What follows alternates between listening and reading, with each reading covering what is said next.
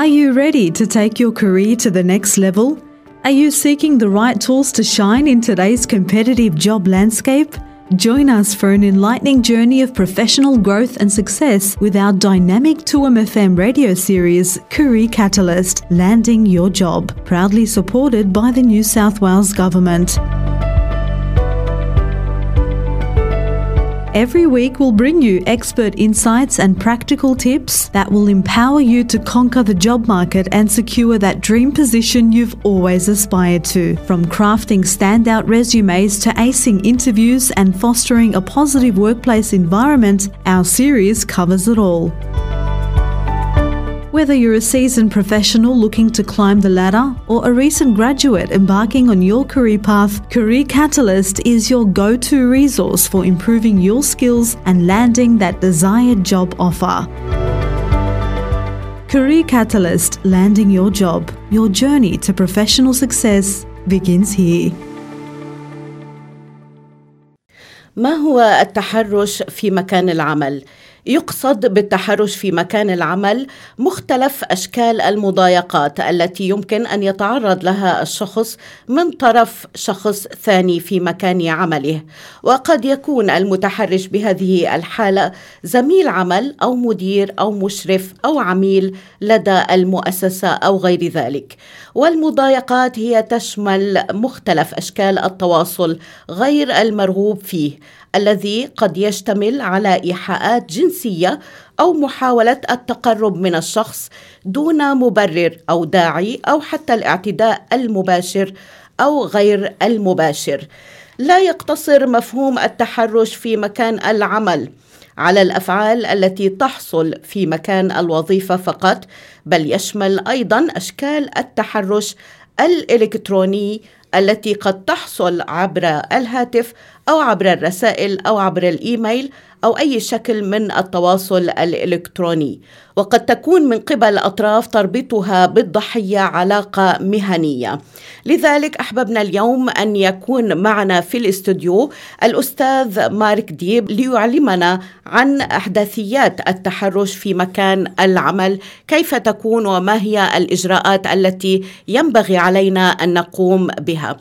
أول شيء بيسعدني أني رحب فيك أستاذ مارك. Thank you.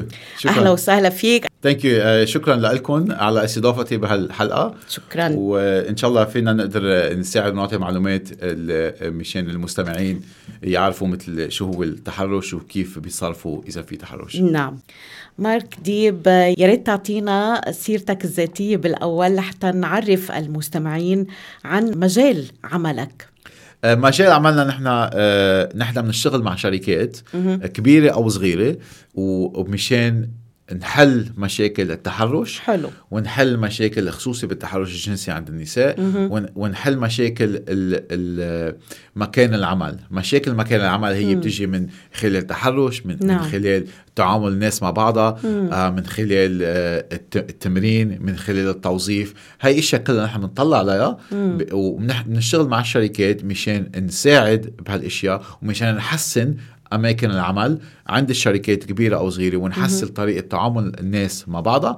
وكمان نشتغل مشان منمرن الناس، نعطي تريننج والمدراء على كيف طريقة التعامل مع بعض، وكيف هو الواحد بيشتغل مشان يأسس مؤسسة أو شركة محترمة للموظفين وللزبائن كمان. نعم، شكرا لك وأهلا وسهلا فيك مرة تانية. Thank you. أهلا فيك. نبدأ بالسؤال الأول، يعني ما مدى شيوع التحرش في مكان العمل وخاصة بالنسبة للنساء؟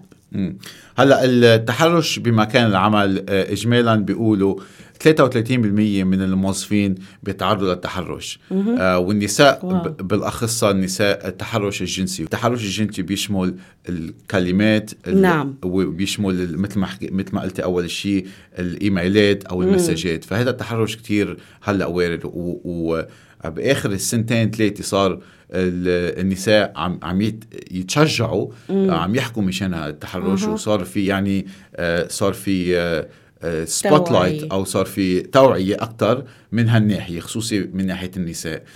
وفي تحرش كمان. التحرش هو بالإجمال في يكون سلسلة من التصرفات. نعم. إذا كانت التصرفات بالحكي أو بالتواصل أو بالمعاملة حتى. فبس بالنساء بالأخصة التحرش الجنسي والتحرش بالحكي المكالمات، إيحاءات يعني. مزبوط، إيحاءات هي أكتر شيء واردة من هالناحية. طب هل يمكن توضيح ما يشكل تحرش في مكان العمل أو تقديم أمثلة؟ هلا مثل ما قلنا التحرش هو كيف الإنسان بيتصرف بمكان العمل. هلا التصرفات هي فيها تكون شو الكلمات اللي واحد بيقولها، شو التصرفات اللي بيحكيها، حتى إذا واحد مثل بيقولوا بيجقر بالتاني، بيطلع فيه، بيوقف فوقه وهو عم يحكي، بيدلي بأصابعه عليه.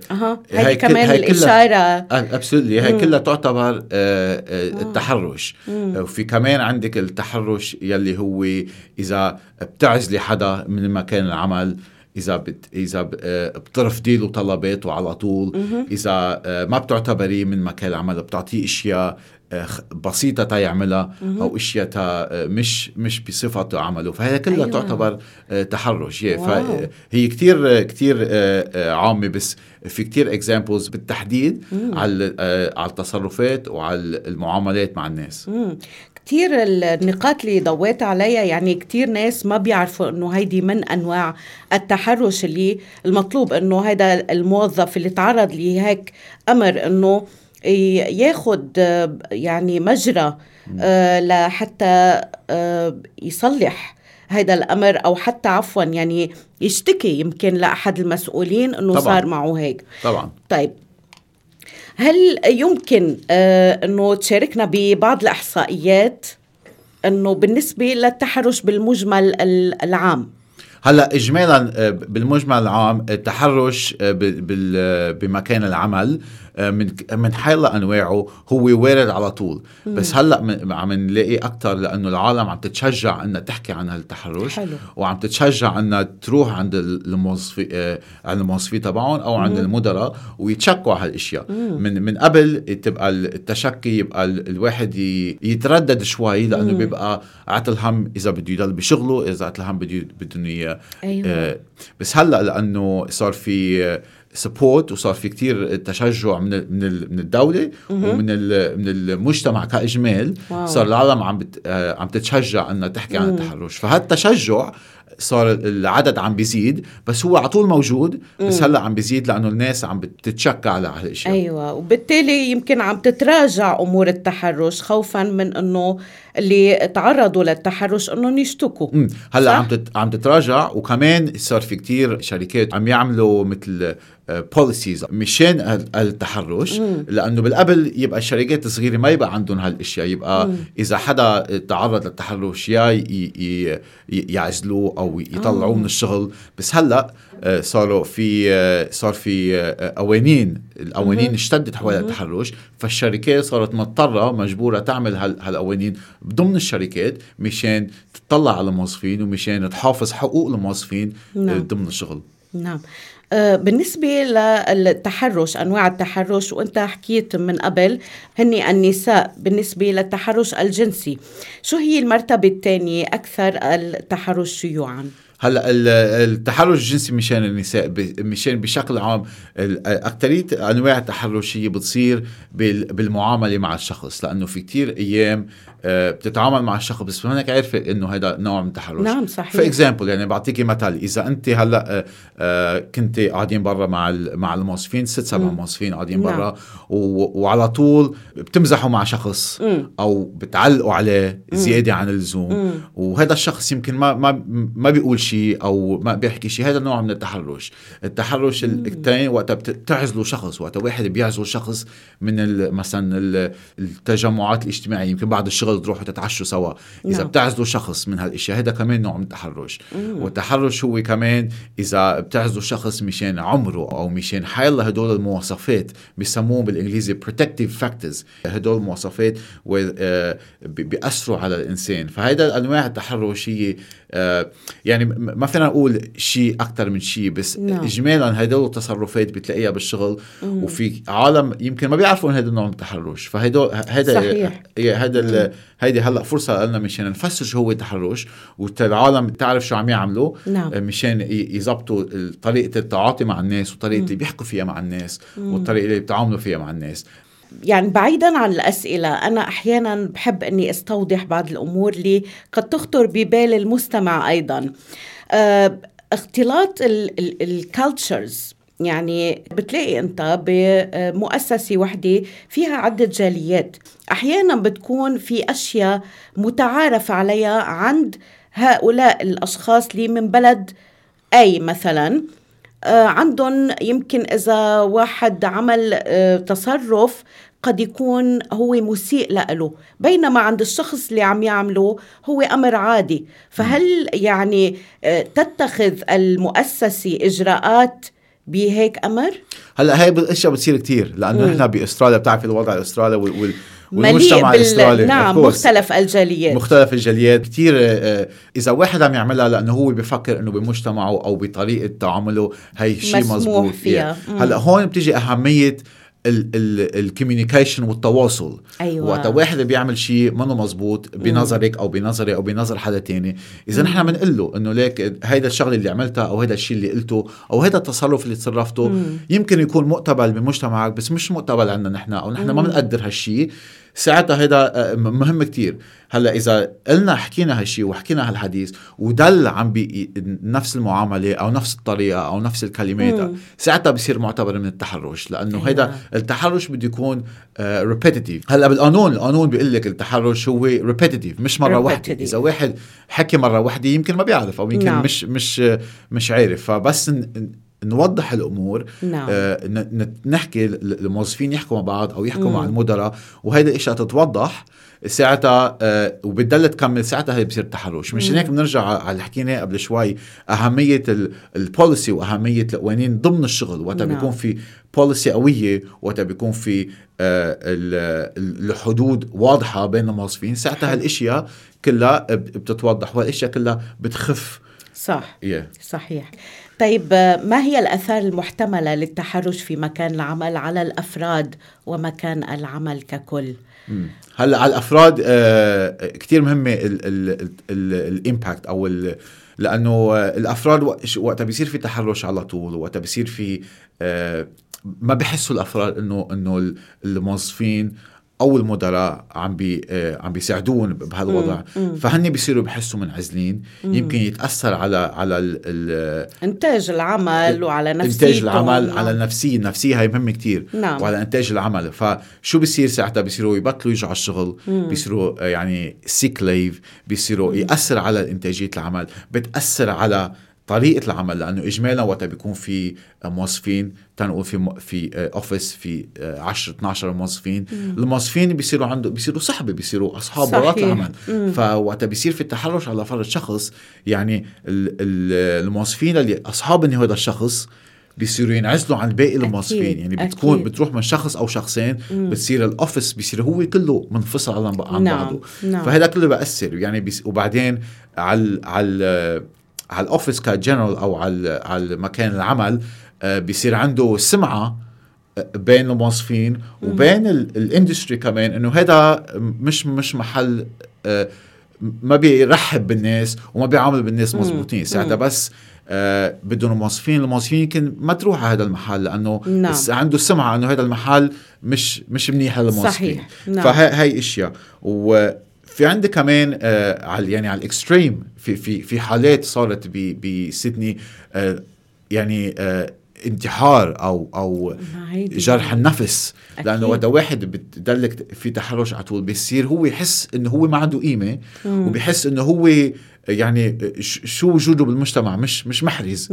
فبعدها أثر عليه نفسيا. ففي تأثر نيجاتيف على الشخص وعلى مكان العمل كإجمال، وهي إشياء يعني وعلى الأسرة كمان ككل، يعني مش بس هو، يعني عائلته كلها بتتأثر على الأسرة ككل. وهلأ على سيرة الأسرة في كمان أمثال بأماكن عمل، يعني بيكون فاميلي بيزنسز. إذا هاي الفاميلي بيزنسز هاي الاشياء بتصير تأثر على العائلة برات الشغل، يعني حتى بصير العائلة تنقسم. صح. هاي اشياء بنشوفها على طول، مش منحكى عنها كتير، بس هيدي موجودة على طول. أكيد. لأنه بصير العائلة تنفصل والعائلة بصير تاخد تشجع حدا على حدا، ويعني اشياء بتزيد خصوصي بالفاميلي بيزنسز او بالبيزنسز اللي هي فيها كذا موظفين من نفس العائلة او من نفس المجتمع سوا.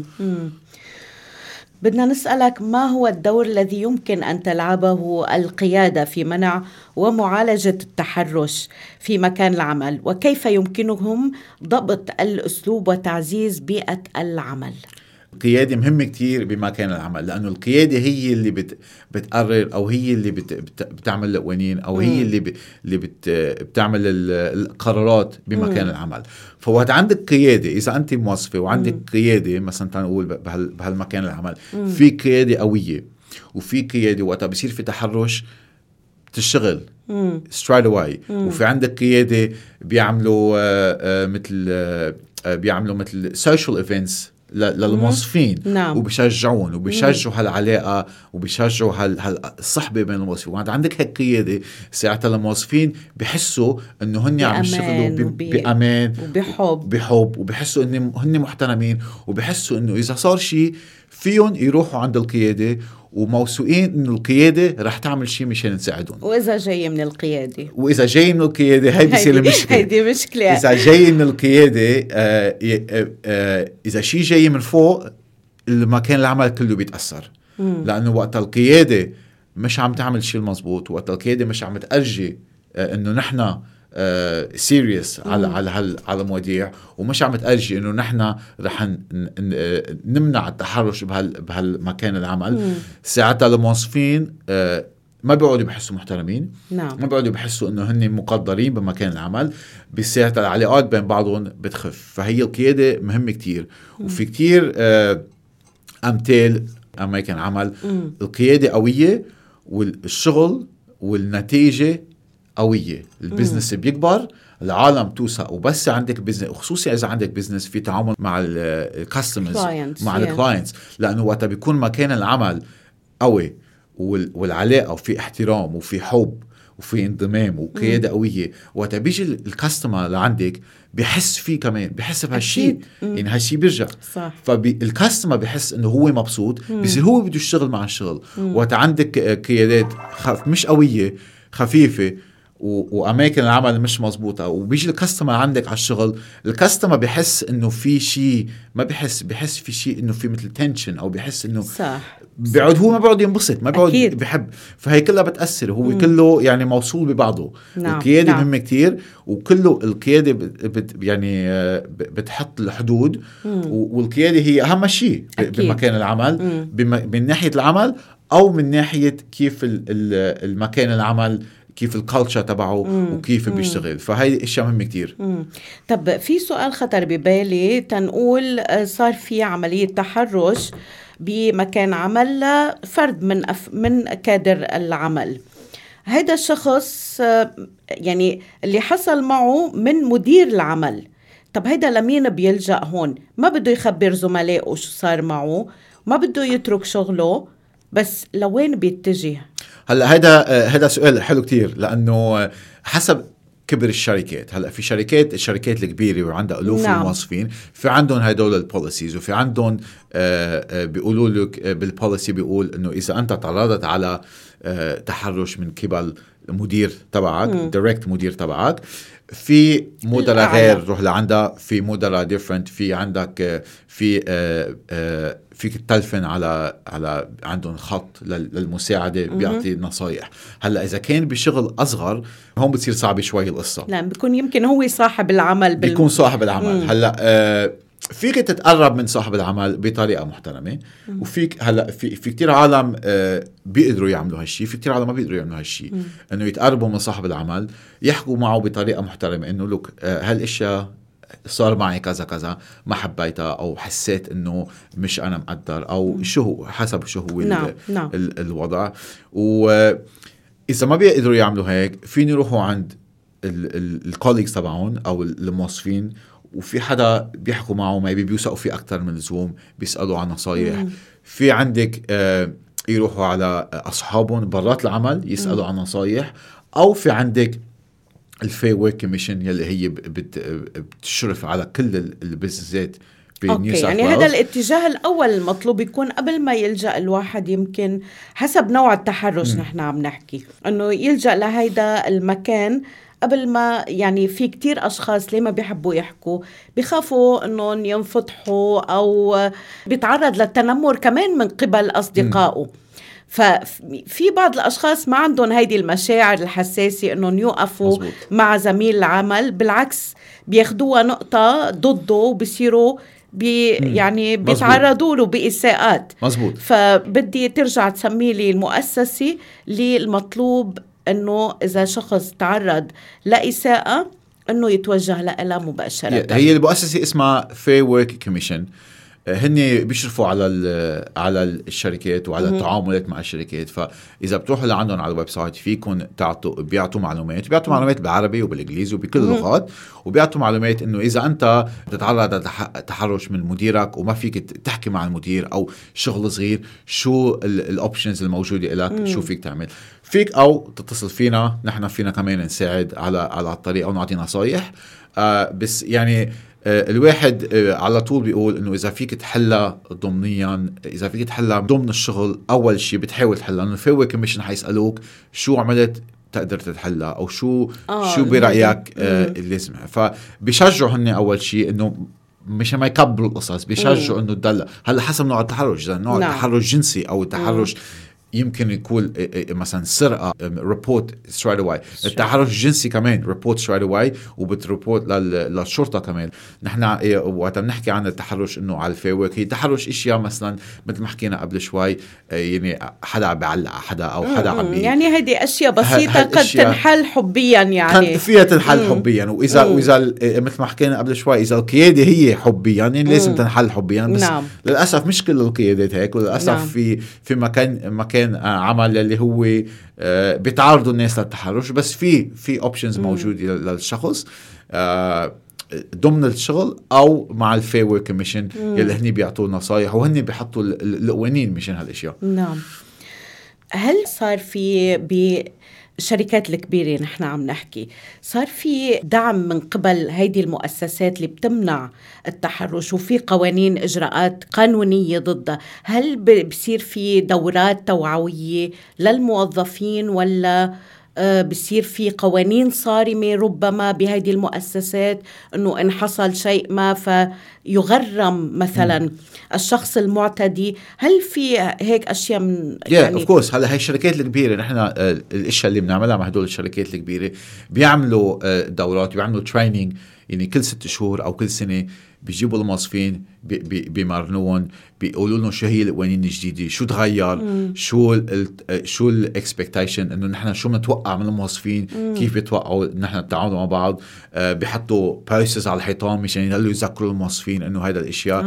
بيبعتوا ايميلز على طول انه هذا المعاملة مش مزبوطة، او اذا صار شيء مثلا بغير شركة، حتى اذا صار شيء بغير شركة او بغير ولاية، بيقولوا لهم هيك صار، نحن ما بدنا يصير هيك. يعني بداية في توعية على طول. الشركات الكبيرة على طول بيعملوا توعية، وعلى طول بيعملوا دورات تريننج، وعلى طول القيادة تبعهم بيعملوا تريننج على القليل بالسنة مرة، مشان يضلوا عارفين شو هي التصرفات، ويضلوا عارفين شو هي القوانين الجديدة اللي عم تتغير وكيف التعامل. لأنه خصوصي الشركات الكبيرة في الموظفين بتروح وبتجي على طول، يعني في كتير موظفين جداد، فبيدلوا هاي الاشياء بيدلوا على طول.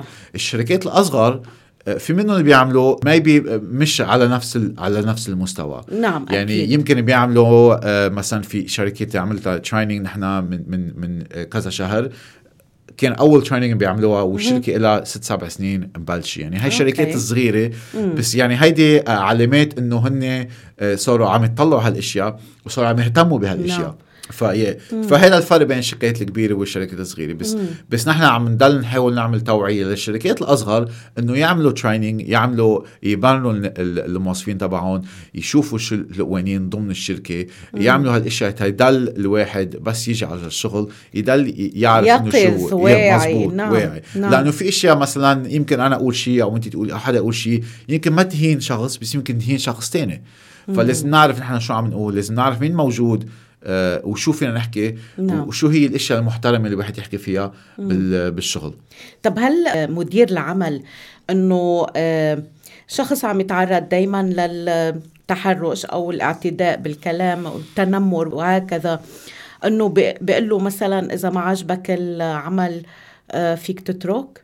هل هذا منه مزبوط؟ لا، مش مزبوط، لانه اذا واحد عم يتعرض لهالاشياء مش الحق عليه. إذا هو عم يتعرض مش الحق عليه. لازم يعني لازم المدير يطلع على الأسباب اللي عم يتعرض لها التحرش. شو هي الأسباب اللي هذا الشخص عم بحس بهالشيء، وشو هي الأسباب اللي عم تخلي هذا الشخص يحس إنه هو بهالطريقة، أو ويحاول يحل المشكلة، مش إنه يزيح الشخص أو يقول له مش موجود. هلا للأسف يمكن هالأشياء بتصير، وهي هالأجوبة بتصير، بس هذا بيرجع على القيادة. هذا جهل من القيادة. وقت حدا بيقول إنه من يعجبك فل، هيدي مش قيادة قوية، هي مش قيادة مزبوطة. هيدي بترجع إنه على القيادة وعلى أهمية القيادة، تكون إنه هي عم تأرجي باي إكزامبل شو هو التصرفات. لأنه طب شو هو يعني دور المدير بالنسبة للمتحرش؟ يعني شو بيعمل هون؟ شو المطلوب إنه يعمل؟ هلا إذا في تحرش، نحن الاشياء اللي بنعملها investigation، تحقيق. بقلب الشغل، من ضمن الشغل بنعمل تحقيق، نحكي مع الشخص اللي هو المتعرض للتحرش، نسأله شو صار، اعطينا الديتيلز، اعطينا التفاصيل الاشياء اللي صارت معك او معك. بناخد هاي التفاصيل، وساعتها بتروحي عند الشخص اللي هو عم بيقول انه عم يتحرش فيه او متحرش فيها، وهو بيعطي التفاصيل من ناحيته هو. يعني بيصير في مثل تحقيق. إذا بدنا نحكي مع حدا موجود كان، إذا التحرش ضمن الإيميل أو المسج، فينا نجيب الإيميل والمسج نقريهم وبنعمل تحقيق، وعلى أساسها بنقرر إنه هذا الشيء صار مزبوط أو ما صار مزبوط. وساعتها الشركة أو المدير هن بيقرروا شو لازم يعملوا بهالوضع. يعني هلأ تنقول مش القيادة هون، زملاء العمل صار في نوع من التحرش. هل المؤسسة بتحمل هيدا الأمر يعني على عاتقها، ولا الموظفين؟ لا، المؤسسة. لأنه أنت بس يجوا الموظفين على المؤسسة تيشتغلوا أو على الشركة تيشتغلوا، بس يفوتوا بيصيروا بالشغل، صاروا مسؤولية المؤسسة، صاروا مسؤولية الشركة.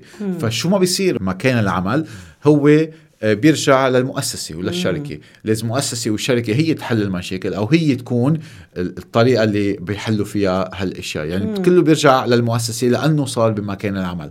حتى في أيام أو في كمان أمثال، إذا كنا نحن بمكان العمل وخلصنا شغل اليوم نهار الجمعة، بكرة عنا ويك إند ما عنا شغل، رحنا تعشينا سوا بعد الشغل أو رحنا اجتمعنا سوا. هيدي كمان يمكن تعتبر إنه من الشغل. إذا صار في إذا صار في تحرش برات الشغل، كمان يمكن تعتبر إنه في حالات تعتبر إنه هاي ضمن الشغل، لأن إحنا بعدنا مع زملائنا بالعمل وتركنا جو العمل، بعدنا بجو العمل. يعني هاي كمان تعتبر تحرش ضمن الشغل، حتى لو صار برات الشغل.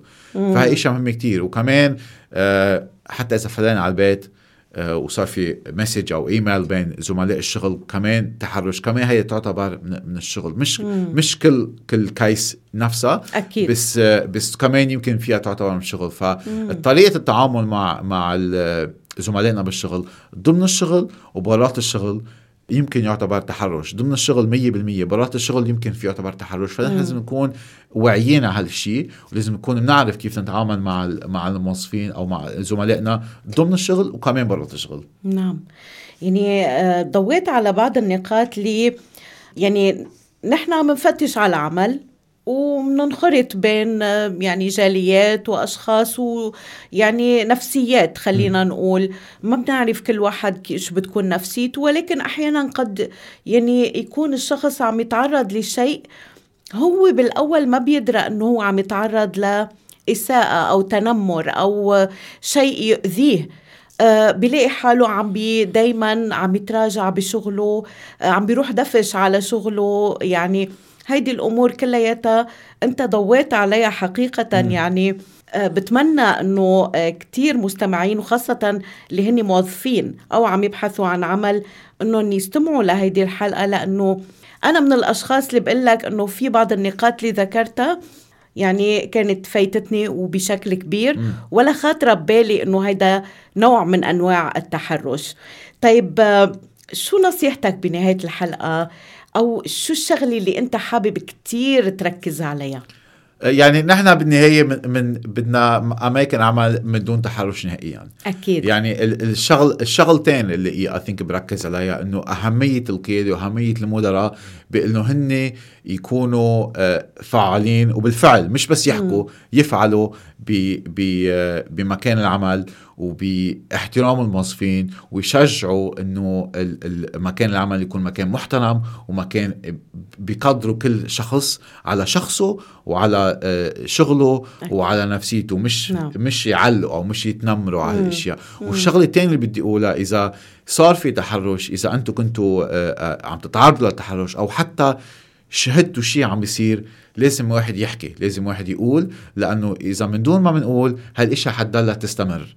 فالطريقة اللي فينا نوقف هالإشياء إنه نحكي. هلأ مش في كتير ناس يمكن ما لها قلب أو ما عندها الشجاعة أن تحكي مع المدير، بس احكوا مع الموظفين، مع أصحابكم، احكوا مع حدا بيعرف، طلعوا على الفيروي كوميشن، شوفوا شو هي الأوبشنز الموجودة، لأنه من دون ما حدا يحكي ومن دون ما حدا يعني يأرجي إنه هالأشياء عم تصير بالشغل، هالأشياء رح تضلها تستمر. فيعني هالشغلتين، القيادة مهمة كتير، والإدارة مهمة كتير، والبوليسيز والقوانين ضمن الشغل مهمة كتير، وكمان الموظفين إذا شافوا شيء يحكوا، يساعدوا. إذا شفتوا حدا، راقبتوا حدا مثل ما تقول قبل شوي انه عم يجي يدفش على الشغل، انتاجه منه مزبوط، حطوه على جنب privately واسألوا بيك شيء في شيء، شو عم بيصير، خلينا نساعدك. فأرجو السبورت بين بعض كموظفين، لأنه هذا السبورت يعني كشخص إذا عم يتعرض للتحرش ومش عارف إنه عم يتعرض للتحرش أو مش قادر يحكي، مش متشجع يحكي، هيدي بتشجعه إنه يحكي، وبتشجعه إنه يجي يقول هاي الطريقة مش مزبوط اللي عم تعملوني فيها، لازم تعملوني بطريقة أحسن. مارك ديب، بدي أتشكرك أنك حكيت بوضوح وبصراحة وشفافية. هذا الأمر ما المطلوب نستحي فيه أبدا، لأنه منكون عم نشجع غيرنا أنه يتصرف بنفس التصرف من حيث التحرش، شو ما كان أي نوع من أنواع التحرش. بدنا نكون واعيين أكتر، وهيدي يعني الحلقة بتكون إن شاء الله فيها توعية كبيرة يعني كل العاملين دون استثناء. شكرا مرة تانية مارك ديب، وإن شاء الله مثل ما ذكرنا ببداية الحلقة أنه بيكون في لنا مجموعة لقاءات بأشياء متعددة متعلقة بالعمل ومجالات العمل. Of course, thank you. شكرا لك مرة تانية.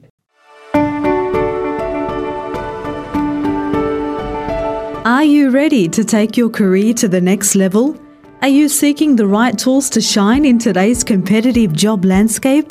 Join us for an enlightening journey of professional growth and success with our dynamic 2MFM radio series, Career Catalyst, Landing Your Job, proudly supported by the New South Wales Government. Every week we'll bring you expert insights and practical tips that will empower you to conquer the job market and secure that dream position you've always aspired to. From crafting standout resumes to acing interviews and fostering a positive workplace environment, our series covers it all. Whether you're a seasoned professional looking to climb the ladder or a recent graduate embarking on your career path, Career Catalyst is your go-to resource for improving your skills and landing that desired job offer. Career Catalyst, Landing Your Job. Your journey to professional success begins here.